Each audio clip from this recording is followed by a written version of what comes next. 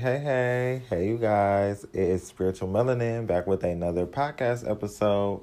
Hopefully you guys are having a really phenomenal day today. Really phenomenal, really good, really nice and pleasant. If you like this podcast episode, you guys make sure that you slide this off to somebody else, share it, like it, I guess, and save my podcast for more episodes that I will be uploading very soon. So, you guys, in this episode, I wanted to talk about following the signs and the intuitive guidance. This is really going to be about really channeling your inner being and following your own intuition, because I believe that you create the signs that you see. It doesn't have to be a sign, only if you think it's a sign. When you feel like something is a sign for you, that's basically your own inner being saying that is something that you should intuitively follow up on. It is not an outside source that is making you really feel that way. It is your own inner being. So, initially, I really want to tell you guys to just understand yourself, become your own best friend, really listen to your own self, because when you listen to yourself, it's basically like you understand that you are making the entire reality around you happening in accordance to who you are. I heard I was watching this girl on YouTube, or this lady who's named Roxy Talks, and she said something that really stuck out to me when she was talking about she believes that there isn't one world. It is just basically we all have our own separate worlds. And I really resonated with that. I felt like that was a sign for me to, continue believing in the way that I am believing in, because it just makes so much sense.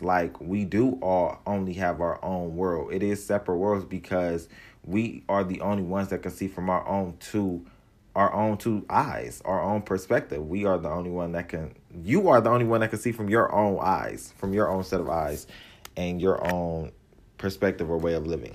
Nobody else can do that for you. So I find it interesting, when people just don't trust their intuition, but then again, I know why. It's you've been taught that you need to listen to the outside world, and following your dreams and things don't even make sense. It's not real, but it is real. And when you start to really follow your own dreams and your own vision, you get downloads, you get random waves of inspiration and things to take action on. You ultimately take back your power. And when you take back your power, bitch, can't nobody tell you nothing. And that's that's something that is so extraordinary to me.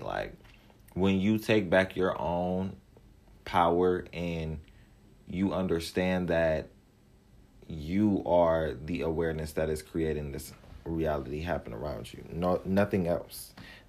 So in turn, you make things work for you.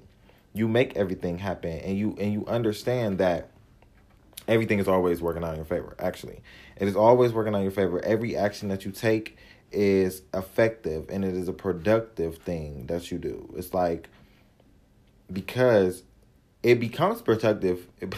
It becomes productive once you understand that you are creating your reality. And following your own intuition, people can't lead you astray into a whole nother fucking path. When you're listening to other people, it's you really aren't following your true path and your true calling if you are seeking validation from the outside. No, it comes from the inside out. You see the validation within.